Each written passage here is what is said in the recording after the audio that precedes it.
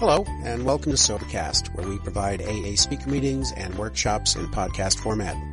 We're an ad-free podcast, and if you enjoy listening, please help us be self-supporting by visiting Sobercast.com, look for the donate link, and drop $1 or $2 into our virtual basket. We hope you enjoy the podcast. Have a great day. I'm supposed to be talking 3 hours on primary purpose. Well, forget it. 3 hours. Well, I'm going to talk. First, I'm going to talk about something that I like to talk about particularly, and it's the history of Alcoholics Anonymous. And it's a history you don't hear very much about. It's a history that doesn't begin in Akron, Ohio. In fact, it ends in Akron, Ohio. And I think it's a true story. It's a good AA story, and like all true good AA stories, it has a moral to it, which is consistent with our primary purpose, about which I will speak probably at great length in a little while. I also brought over where Al is something I wrote 10 or 11, maybe even 12 years ago on this subject, and I brought some copies, and you can have them, and you can copy them and do anything you want with it. All of this is covered in my 6-volume work, Humility and Beyond. Humility and Beyond has been a great seller, and this is all covered there. Now, anyhow, I want to talk to you about this issue because I think it's important, and I sure do like the way I tell it. Now, I don't know where AA had its origins. I don't know where a spiritual force, such as Alcoholics Anonymous, where it begins. I don't know. Movements such as ours, which are spiritual, usually have their origins in the mind of God, somewhere. And that's a difficult place to locate.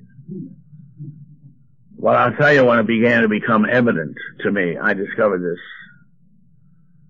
around before the First World War, in the 1910s or so. A cast of characters began to assemble in a little town in Vermont, Manchester, Vermont. Manchester, Vermont is a very beautiful place. It's in the southern portion of Vermont. It's at that point of the state of Vermont where the states of Massachusetts, New York, and Vermont all come together. It's a resort town. It's got a golf course. It's got a big hotel. It's even got a little mountain, the Equinox Mountain. It's got a lake. It's really a nice place. And down from East Dorset, Vermont, which is about 12 miles up Route 7, which used to be the main north-south route before the interstate. Down from there came this Bill Wilson. He went to come to the prep school. There was a prep school in Manchester. I think it's still there, the Manchester Academy. Came down with his violin, his boomerang, and his baseball glove. And he enrolled in the prep school. And then over from Albany, New York, which is only about 30 miles to the west, the capital of New York State, came another young man named Ebby Thatcher, whose family were very prominent accountants. They were CPAs in Albany, and they had this beautiful home right on the main street of Manchester, Vermont. And then up from Brooklyn, New York, came this physician, Dr. Burnham, with his lovely daughter Lois, about whom we all know. And then from New York City, by way of Newport, Rhode Island, came a very, very rich young man named Roland Hazard, whose family had a farm about 20 miles outside of Manchester. And these young people, all in their teens, who had no possible idea of what the future was going to hold for them or us, began to mix, as do young people everywhere, and they had all of the social lives that you and I had at that age. And then the war came, the big war. Bill, of course, tells us in our book that he was off to the Army. Bill had graduated Norwich University, which is a small college up in Northfield, Vermont, and it's got a big ROTC presence, and he was part of that. And he had a second lieutenant commission in the Vermont National Guard, which was a field artillery unit. And so he was off as our book says, to Westminster Cathedral and then to France for the war. And the rest of them dispersed. When the war was over in 1919, 1920, they reassembled in Manchester, Vermont, this crowd, and they enjoyed the company of one another again. And you all know Bill ended up marrying Lois and went back to live in Brooklyn. He went back to, he got a job with an insurance company. He went to law school at night. And he got about his life, which included a lot of drinking, and so did the rest of them. The first one to get in serious trouble with the booze was the rich kid, Roland Hazard. And Roland came up a really unmanageable alcoholic, and his family did everything they could to help him. They brought him to all of these sanitaria. This is not a new problem. This problem has been going on forever and ever. There's always been places for rich people to go dry out.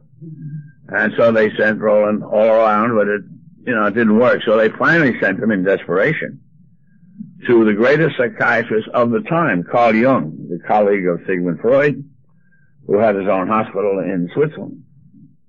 And Roland Hazard went over there and stayed a whole year with Jung. And he was pronounced and certified and all the rest of it, and he was sent home. And he started back, and he got as far as Paris when someone asked him the wrong question. Someone said to Roland, "Would you like a drink?" The only time I said no to that question, I completely misunderstood the question.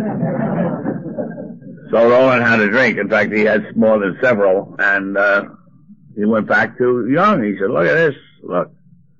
I said, you would have done, or I would have done. He said, "I'm a whole year with you. All that money, all that time, and now I'm just as bad as ever I was." And Jung didn't really appreciate the fact that Roland Hazard was an alcoholic. And he said to him, "I have never seen an alcoholic of your type recover. Never. You're going to die from this thing." And of course, when you got news given to you like that, Roland immediately said, "Is there no possible way out?" And Jung said, "Yeah, there is. Here and there, now and then, once in a while. Very, very rare. It's a phenomena. It's not repeatable. It's not science.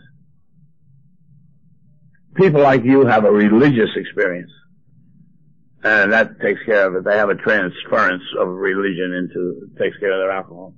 But apart from that, you're dead duck, and you're finished, and forget about it."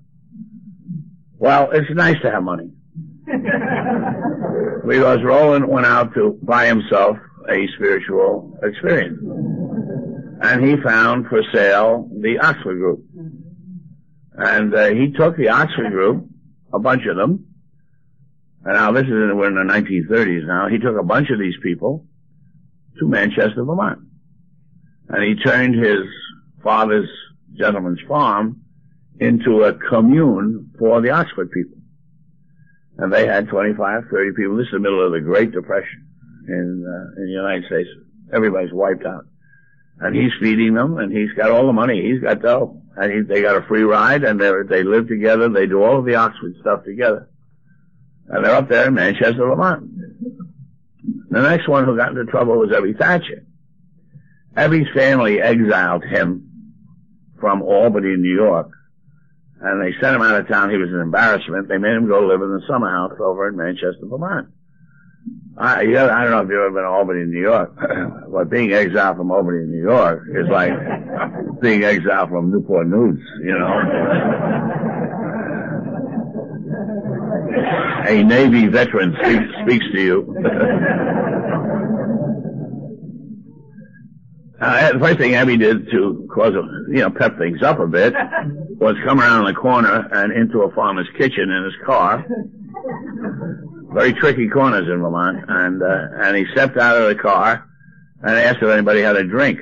Well, Vermonters are not notorious for their humor, and neither was this guy, so they got the cops and they had him in front of the local judge, and the local judge gave him the speech. I used to be a judge.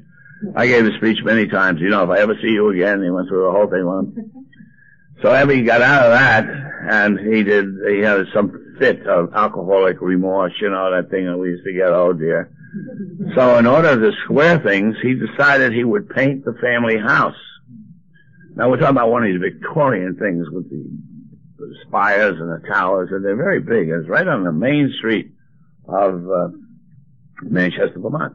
Now he knows nothing of painting, but he's alcoholic, so he doesn't have to know anything about painting. So he goes out and he buys some paint, and he buys a brush, and he gets a ladder, and he gets, you know. The trouble is he could only get up to the second rung of the ladder. He kept falling off the ladders. But he did get a little spot painted, and then he did what we all would do. He got a beach chair and a quart of booze, and he decided to sit down and sort of watch his paint, you know, make sure it bask in the glory of. And while he was doing that, a pigeon had the temerity to take a shit upon the paint, which so enraged Ebby that he went into the house and came back out with a shotgun. Now you have a lunatic drunk with a shotgun shooting at pigeons on the main street of Manchester, Vermont. And here's Ebby back in front of the same judge. And the judge is prepared to you know, throw the book, as we say. But it is the United States of America. He does have certain rights, and they give him a phone call. Well, who would you call? He called his rich friend, Roland, up at the farm. He says, I'm in trouble with, and down came Roland with two other guys from the farm. And Roland said to the judge, we'll take him. You don't have to put him away. We'll take him. We'll take care of him. And they did. They got Ebby, and they bring him back up. And now Ebby's up at the farm with Roland, and both of them are not drinking. And we're into around October of 34. It's cold in Vermont. I went to college up there, and on Columbus Day it starts to turn. It gets a little cold. And so Roland, when you're rich, you don't have to be cold. He said, let's go back to New York where he had the big place. And so he and Ebby come down to New York. Now this is in the Depression, 34. And in the Depression in this country, there was a thing called soup kitchens. They're all over the place. And they were free food. And a lot of people needed free food. I'm not talking about alcoholics or pathological people, just people. Ordinary people who didn't have food. And you went to the soup kitchen, you got soup, you got a sandwich, you got an apple in most of them. I remember them. And the Calvary Church, which is an Episcopal church, Dr. Shoemaker, on the Lower East Side of Manhattan, the 30s. If you go there this very day, you'll see the main window is a gift of the Hazard family. They contributed to the church. And they maintained the soup kitchen. And so Bill, Ebby, Thatcher, and Roland Hazard run the soup kitchen, handing out the soup to the people coming through. Part of the Oxford group, part of their spiritual life. And Ebby testifies. Ebby says the thought came to him, and he doesn't know where it came from. I should call my friend Bill Wilson. Where he doesn't, he said it just buzzed into his head. One day he's with the soup. So he called Bill Wilson. Bill says the phone rang. I picked it up. He said it was my friend. And he said he wanted to come visit me, and I said, come right out. And Ebby went out to Brooklyn. It's half hour from where he was. And he rings the bell, and Bill says, this is terrific, because Bill has 3 quarts of bathtub gin. In those days, they used to make it in the bathtub. They clean out the bathtub, fill it up with water and distilled spirits, some juniper berries, stir it around, and that was called gin. And Bill had 3 quarts of it. He said he had hidden it all around the house, and he had just one more party. He wanted to hide one more bottle to get through the night. But he knew he could get drunk that day and one more day. He says that in our book. And the doorbell rings. He opens the bell, and there's Ebby. And Bill says he looked forward to this. He said they were going to talk about the old days. You know, what you and I would do. If some bum showed up that we used to drink with, right? Talk about the good old days. He said about it, Bill says in our book about the chartered flight. Bill Wilson and Ebby Thatcher were the first people to land at the Manchester, Vermont airport. The reason they were the first ones to land at the Manchester, Vermont airport is they landed the day before it opened. They made a small error about the timing, and they were very drunk.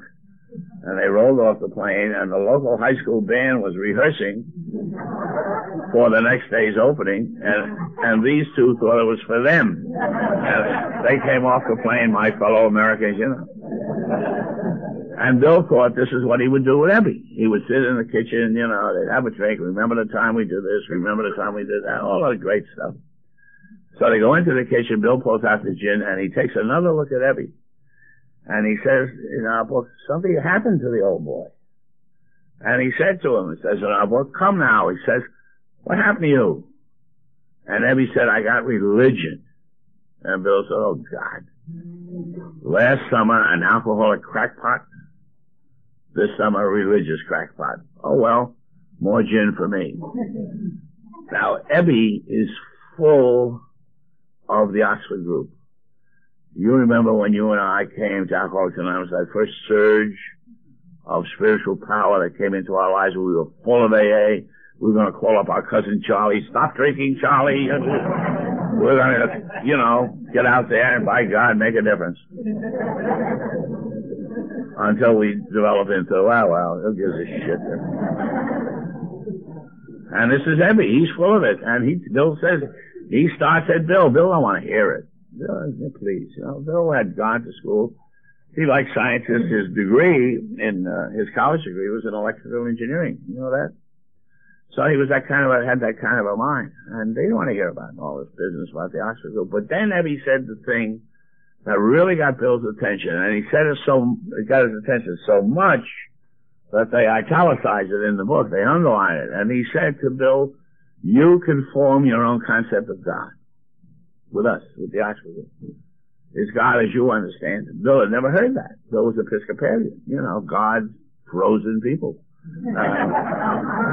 You can't form your own concept of God if you're an Episcopalian or a Catholic or anybody else. You take they got it already. Before you showed up, they got one. Here it is. This is our God.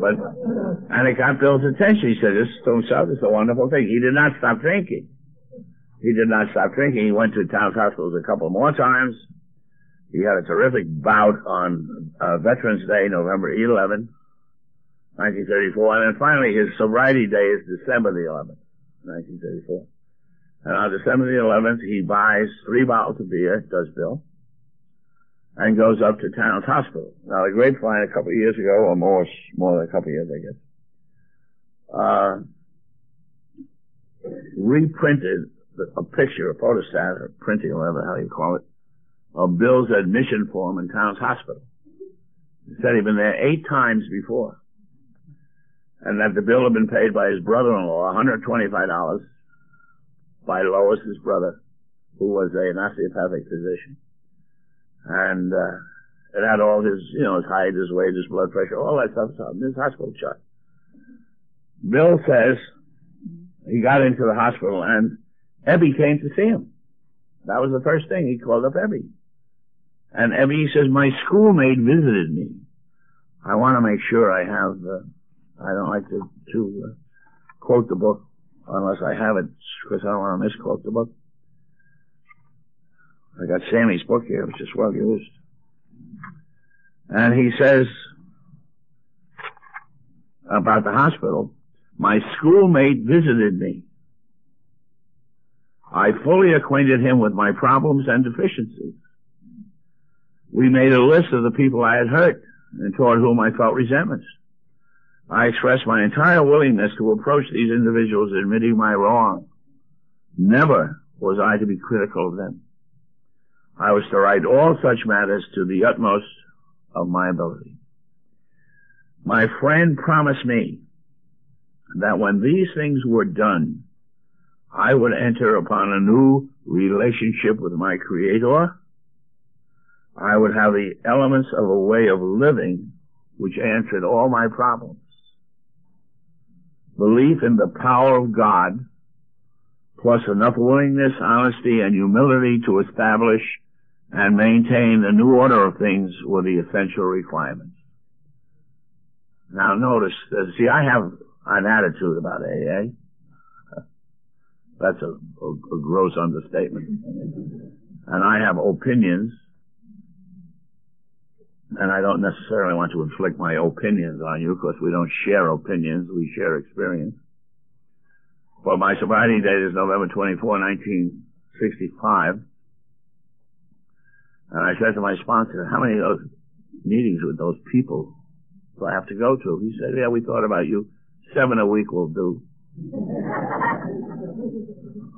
Kind of like pushed me around. I went to 9, and now I go to 8. So I've been to a lot of AA meetings. So my opinions are based on experience.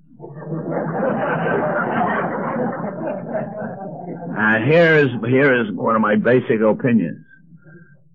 Alcoholics Anonymous does not have to do with alcohol. Alcoholics Anonymous has to do with establishing a relationship with God. That is one of my basic things. And don't tell me you don't believe in God, because I don't give a goddamn what you believe in. Believing in God has nothing to do with it. I got some fool now that I sponsor. He don't want to say the third step prayer. He says he's an atheist.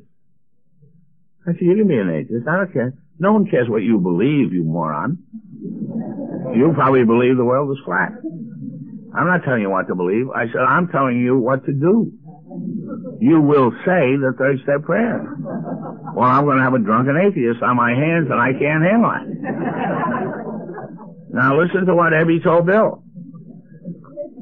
Wouldn't you think, if you had a friend like Bill, his drinking is out of control, wouldn't you say to Bill, listen, you'll stop drinking? Wouldn't you say that to him? You're going to be able to stop drinking, Bill. You'll finally get that monkey off your back. You're going to be okay. You're not going to have to sit up all night and drink that crap gin. You're not going to have to move your bed down the floor so you don't jump out the window. Ebby didn't say that to Bill at all. He said, you will enter with a new relationship with your Creator. You will have the elements of a way of living which will answer all your problems. That's what he told him. And that's the message of Alcoholics Anonymous, the spiritual awakening. Drinking is just a symptom of what's the matter with me. Drinking was never my problem. It was never your problem either. Did someone have to teach you how to drink? You have to say, where do I stand? How do I hold this, you know? Please. Please. Now, Ebby goes. Ebby leaves. It's all over. Bill now feels the way you and I felt that day before we came here. Remember that? You'll never forget it, will you? When Bill says of himself, quicksand spread in all directions. You remember that? You knew you'd gone too far. And it was all over. And you know that thing, let me explain this to you. You'll understand this. I know you will. It comes at 4 o'clock in the morning. You remember it? And it comes into the room. And it wakes you up. And your body says, I need a drink. And it's 4 o'clock in the morning. And you may be in bed with someone, but you're all alone. And the bullshit is all over. And the bombast and the bravado and all that stuff is all finished. And you know it's got you by the throat, and there's not a goddamn thing in the world that you can do about it. Now you can get up and have a couple of drinks, but it's very tricky because you got to get up at 7 and go to work anyhow. So you got to work chemistry. You know, if I have 3, like a pig, if I finish this bottle like I want to, then, you know. And the Irish call that the creature. I don't know why, the creature. And the creature has you. Gets you by the, yeah. And that's what happened to Bill. Bill gets in the little hospital bed there. Gertie's hospital bed. And the creature's got him. And he can't sit, he can't lie still, he can't turn, he can't. So he ends up on his knees on the floor. And Bill says, if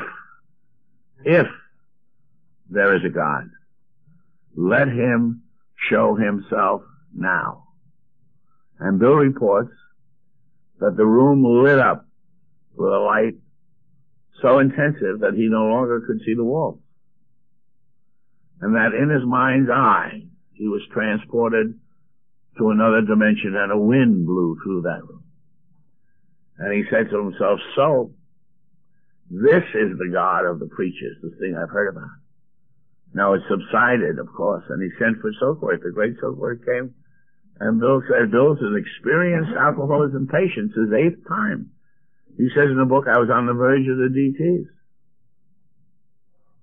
And he knew it.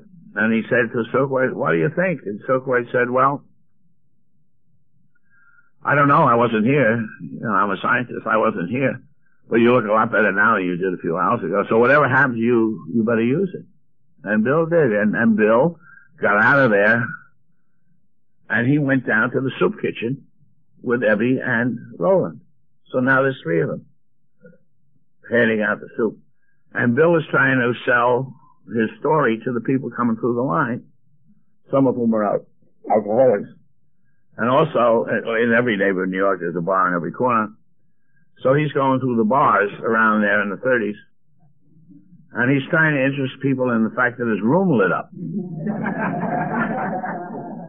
See, in New York City has people. I'm from New York. I was born in New York City. I was born in the Bronx. I grew up there. Blah, blah, blah. People like me from New York have a certain attitude. And it does not include somebody coming into a bar telling to tell me about his room lighting up. You understand? The New York response to that is, yeah, light this one up, Charlie. You know, jump up here and take a light. I'll show you something. So he went back up to Silkworth. He said, I'm going into these people. Well, imagine if all of that had happened to you. If God had showed up in your hospital room. My God, you know. And Bill's trying to, he said to Silkworth, nobody wants to pay any attention to me. And Silkworth says, that's not the message. You got the wrong message. The right message is the same message that Young gave to Roland. You're going to die. That gets their attention.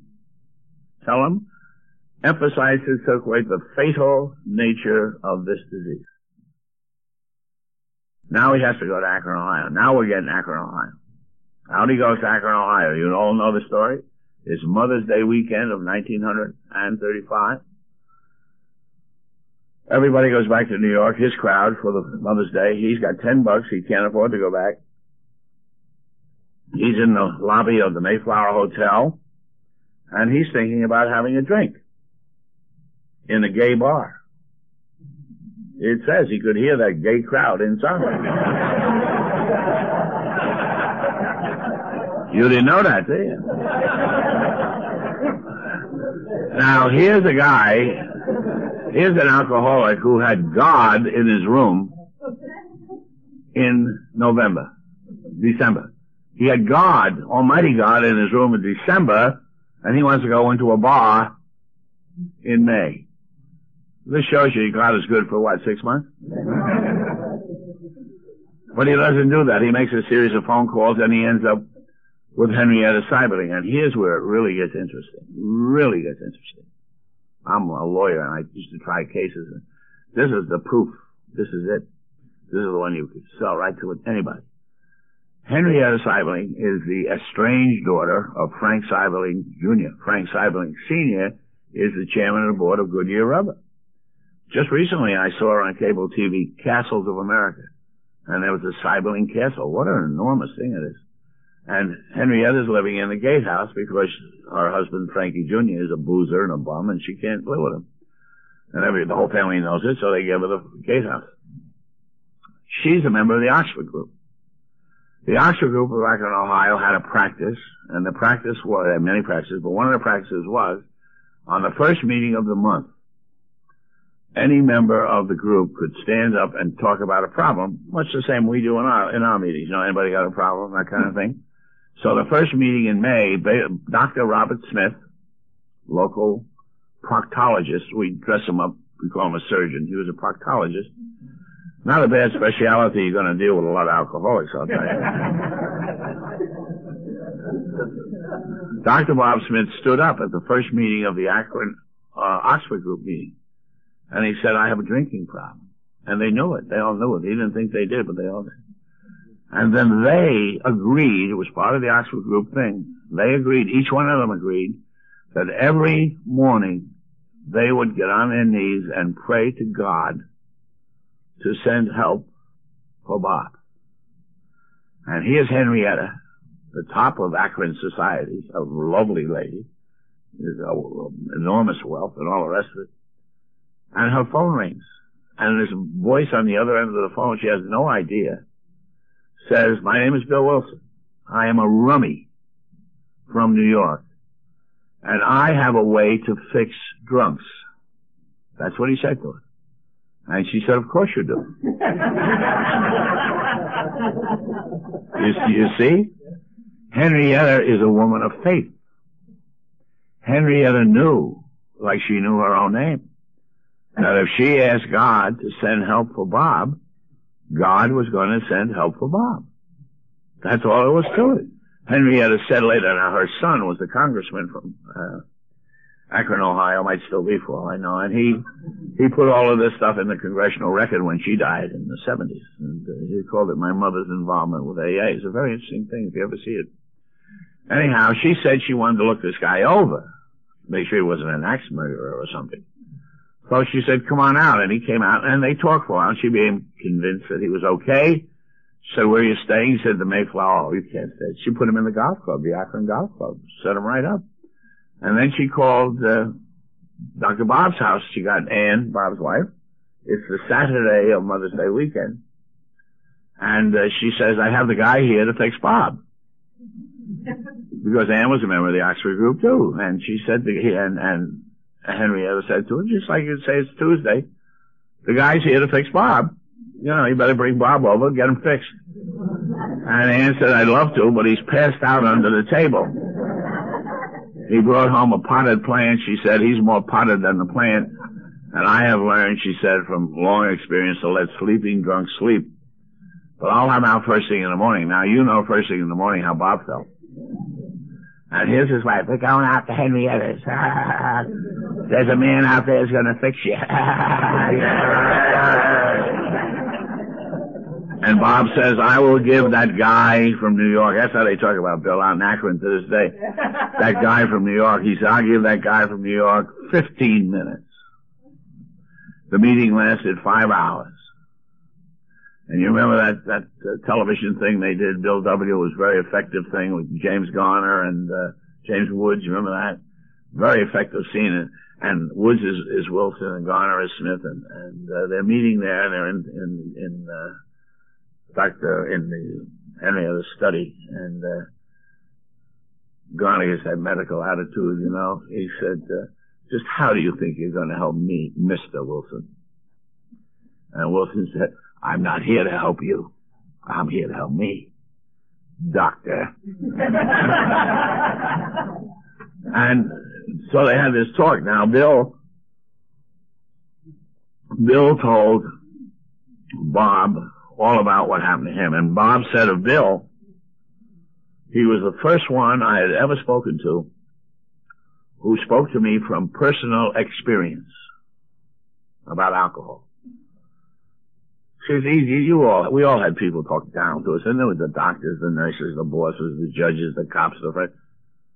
But it's when that sponsor got a hold of you and said, I understand exactly what's going through your head, you miserable, rotten bastard, you know. And he told him all of it, 5 hours. And Bob said, I will do everything you say. This is terrific, Bob said. I'll do everything you say except one thing. I cannot make amends. This is a small town. I'm a physician. I'm on my last hospital affiliation. I'm broke. And the last thing in the world I can do is go around Akron, Ohio, and tell people I've been drunk for the last 25 years. You can't do it. So then they Bill moves into Bob's house. Bill says, I'll take what I got, and he moves in. And then Bob gets one of those, you know, it seemed like a good idea at the time. Did you ever have one of those thoughts? You know, what the hell am I doing here? It seemed like a good idea at the time. Are you the bridesmaid? That's right. He announces, Bob does, that he's going to the American Medical Association convention in Atlantic City. Of course, his wife, you can't go there. You get drunk every time you go there. He said, I'm going. Bill says, not a good idea. He says, I'm going. So he went. He was drunk before he left Akron. And he got drunk, came back. and his nurse's husband found him fighting in a bar, having a fight in a bar. Nice thing for a doctor, huh? The nurse's husband took him home, threw him on a couch, called up Bob's house and says, I got him. And Ann says, well, he's due at the hospital in the morning at a certain time, and we'll come get him. Bill came out in Bob's car, brought 3 bottles of beer, and some Bobs, goofballs they called them then. I took Bob over to the city hospital, gave him the beer, gave him the goofballs, and left him the car, and Bob went up and worked on some guy's ass, and, which is what he did, for a living. And now it's, in Akron, Ohio, we eat dinner at 5 o'clock. And now it's 5 o'clock, it's dinner time, and there's no Bob, so he's drunk. And now it's 7 o'clock, and he's drunk. And now it's 9 o'clock, he's really done it this time. He shows up at midnight, and he's dry. Never had a drink. And of course the first question that came from Bill, where you been? He said, I've been driving around Akron, Ohio, mending fences. It's an old Vermont expression. He was making those amends the very first day that he stopped drinking.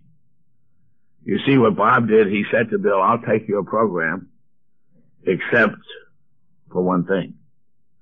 He said, I will be sober, but I will not make amends. He wanted conditional sobriety. I won't do all the steps, I'll do some of the steps. It's not possible in our program to have that kind of sobriety. And the book is a book of experience, and the book they wrote, at some of these steps we balked. Correct? We thought we could find an easier, softer way. That's what Bob thought. Bob thought there was an easier, softer way. But the results were nil until we let go. And let go absolutely. There is no such thing as conditional sobriety. The book says wife or no wife. Job or no job. Let no man say, don't let him say it, that he will only become sober if his family comes back, because we've had the families come back and the guy did not stay sober. And we've had the families never come back and the guy stays sober for the rest of his life. Don't let him say it, that he will do everything except he can't make amends. Because he's different, he's a doctor. Because he's special, he's a doctor. Nobody is special. Now, and then, of course, you know what happened. From then on, now we're in Akron, Ohio, and they get billed the next day, and so forth and so on. And here we are in 1997 in Virginia Beach, Virginia. And I'll tell you this, that's a long, long way from Akron, Ohio. And I'm not talking about geography. That's a long way from Akron, Ohio. A lot of lives since Akron, Ohio. A lot of years since Akron, Ohio. And here we are, you and I. Now I submit to you that none of this is coincidental. I submit that. It's not a coincidence. These people assembled the way they did before the big war, the first war. They were a cast of characters in a morality play, the author of which was this Power that we talk about all the time. And they all had roles to play. And they didn't even know that they had roles to play. They had no idea what they were doing. If you had said to them in 1915, you're going to all be the founders of Alcoholics Anonymous. What? We're just kids having a good time here. We're just trying to do things that kids try to do. We don't want to be founders of anything. They don't want to play tennis or golf, that was. Now I submit all that to you. And I think, it's a great story. And I think it's nothing less, than a miracle. And then I get to my assignment. I was assigned this assignment, and that is to talk to you about our primary purpose. And I'm happy to do so. And I start, everything I start about is, I start talking usually about the book. And in the book, Alcoholics Anonymous, that's this book here, the blue book. This is Sammy's book. And when you come in, you read the black part. See over here, the black part. You read that part there. Don't go reading this white part. Because if you do, you will go blind. And some of you are going blind from the other thing, so we don't want you to go twice blind here. And then this book was published in 1938, 39, and for the first time, the 12 steps appeared for the first time. And they're in the same form they're in now. They were in different forms. It was back and forth. And then in the second edition, they added the 12 traditions. And they're back in the back of the book, 565, in the appendices. Now, here is the problem. The one thing about which there must be unanimous opinion throughout the world is that Alcoholics Anonymous works. About that, there is no doubt, and really has never been any doubt. Alcoholics Anonymous works for alcoholics. That we all know about. When I came to Alcoholics in 1965, alcoholism, I'm speaking generally now, was not covered by insurance. Hospitals would not accept a patient. A general hospital would not accept a patient under the diagnosis of alcoholic. Alcoholics had to go in under some other diagnosis, gastritis, enteritis, colitis, all the itises. They had to be disguised, and then they could dry out, under being treated for colitis or something. And the insurance didn't cover it. Now, there have always been places where alcoholics could go, farms, sanitariums. There's one place in Connecticut comes to mind, beautiful, 9 holes of golf. It's been there forever. It's for rich people who drink too much. But the insurance didn't cover that because under the definition of a policy, insurance policy, under the definition of hospitals, they said a hospital is a place that has operating rooms and nurses and delivery, obstetricians and specialities, medical specialities. And none of these places had that, so they never qualified. So the only people who really had the benefit of professional care when it came to alcoholism were the rich, who could afford to go to these farms. And we also know that detoxification from alcohol poisoning is what it is a very, very serious matter, and you can die from it, much more so than from the other drugs. Well, in any event, that all began to change in the early 70s, and pretty soon alcoholism was covered by insurance policies, and pretty soon a whole industry grew up of taking care of alcoholics, all covered by insurance. And the earliest insurance policies all covered 28 days. That was the Blue Cross standard, 28 days. It was 7 weeks, 4 weeks in hospital, 28 days. So the alcoholics got 28 days. And so all of these 28-day programs grew up around the country, and you know and I know it's nice to get an alcoholic, get them a rest for 28 days, get them off the cycle, get them they could detox them in maybe 10 days. And in the early days, they didn't know what to do. Well, they grew up around this industry, and I'm not knocking industry, American capitalism, I'm all for it. They had to grow up with, coextensive with it, a group of people who were going to service the industry. And so therefore, we grew into having alcoholism counselors, which grew into a separate disease. And there had to be some regulation of these people, so the various states got into licensing these people, and so these things all grew up together. And then you have a very thriving industry run by alcoholism counselors who say they are in the field, is the expression they use. They're in the field. And it's only recently now that the cycle is going down. Most of the major insurance companies now will give you a detox, maybe 4 days, 5 days detox, and then the rest is what they call outpatient. You go find an alcoholism counselor in Miami now, they're all in storefronts, Well, once the insurance attached, then they put in something that we call money. Now, the one thing we all know in our history and our traditions, and ever since Mr. Rockefeller was so smart, he said money is no good for people like this. No money. Don't give any money.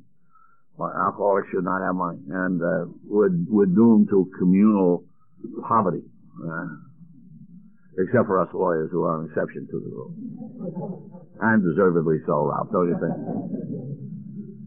And so, as long as the insurance covered it, pretty soon a lot of people began showing up at alcoholism rehabilitation centers who were not alcoholics. But they were not alcoholics, but they were in this alcoholism rehabilitation center because they were covered by insurance. And the alcohol rehabilitation center, normally speaking, only has the one van. So they can't be driving them all over town to various meetings. And they know AA works, so they would take them to the AA meeting. And we're so dopey that we let them in. Because we're full of love and tolerance. That's our code. And every once in a while there'll be some hard ass like me who would say to one of these gentlemen, what do you want here? That's, well, I'm an addict. I know, but you're not. What do you want here? This is not for addicts. Go away. But that's, people like me were fairly rare. And they would tell them at the hospital, tell them when you get there, make sure you tell me you're an alcoholic.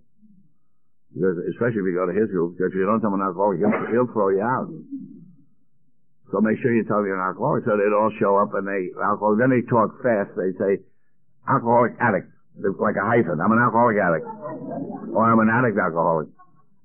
And then we got all the andas came by. They really should say I'm an alcoholic anda. Right? Anda.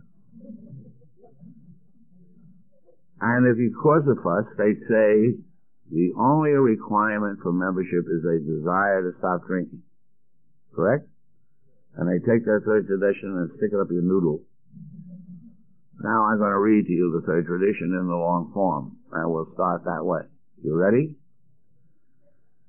Our membership ought to include all who suffer from alcoholism. Hence, we may refuse none who wish to recover. Nor ought AA membership ever depend upon money or conformity. Any 2 or 3 alcoholics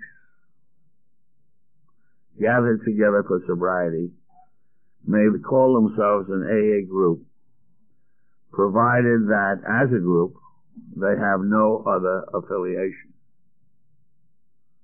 Now, I submit to you that the third tradition limits Alcoholics Anonymous to alcoholics. The name of the book would give you a clue.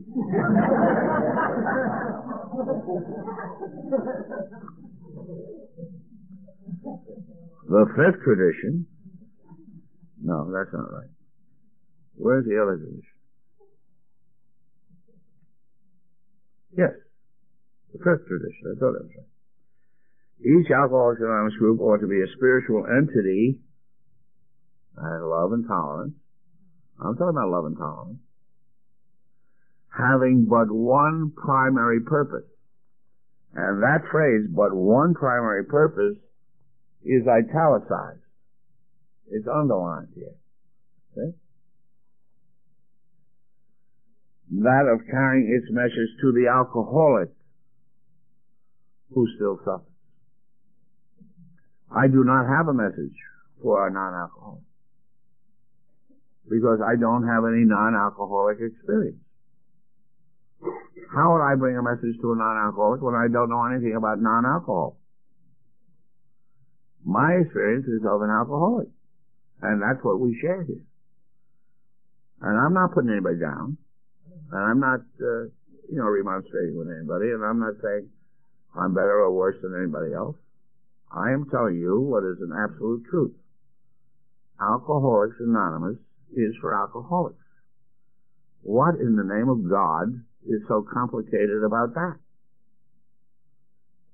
Is that complicated? Narcotics Anonymous is for narcotics. Overeating Anonymous is for overeating. Time Magazine, if you credit Time Magazine with anything, some years ago, I wrote a story, as you know, they usually do. Newsweek just had one about alcohol. It pops up every few years or so. And Time magazine said there were 500 organizations that ended in anonymous. Can you conceive of that? 500. Including former owners of Edsels,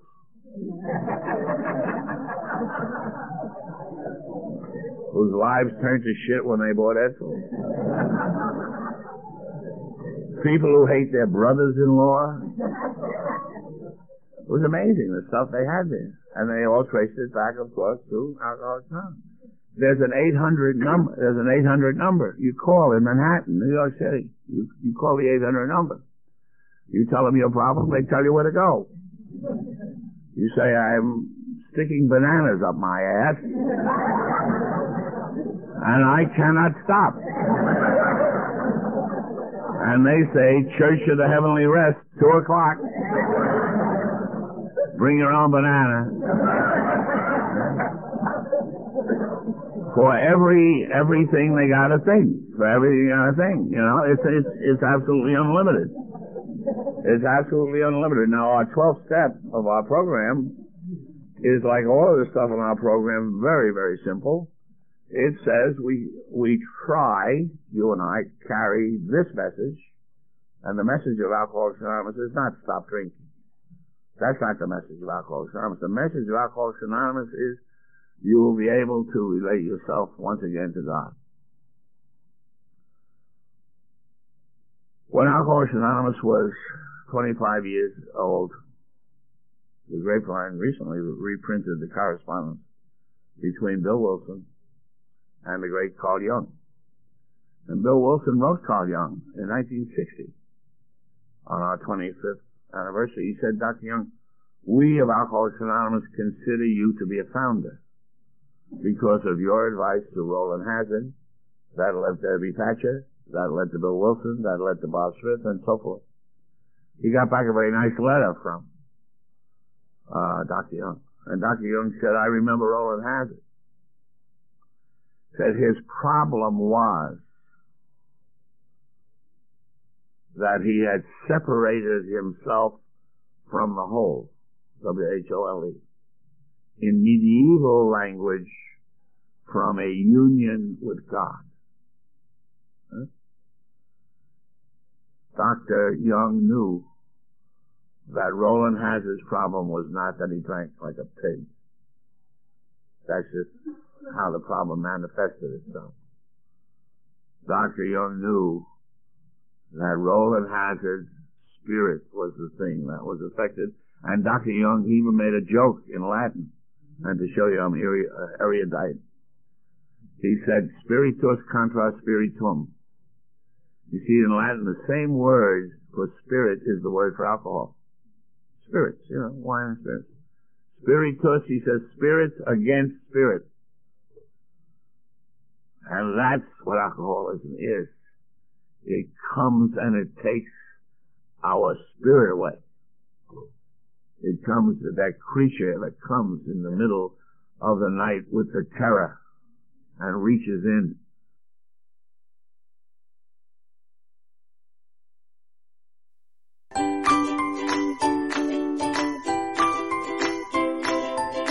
Thanks for listening. I hope you enjoyed the podcast. Sobercast is ad-free, and we'd like your help in order to keep it that way. So if you'd like to help us be self-supporting by pledging $1 or $2 a month, visit Sobercast.com and look for the donate links. Thank you very much.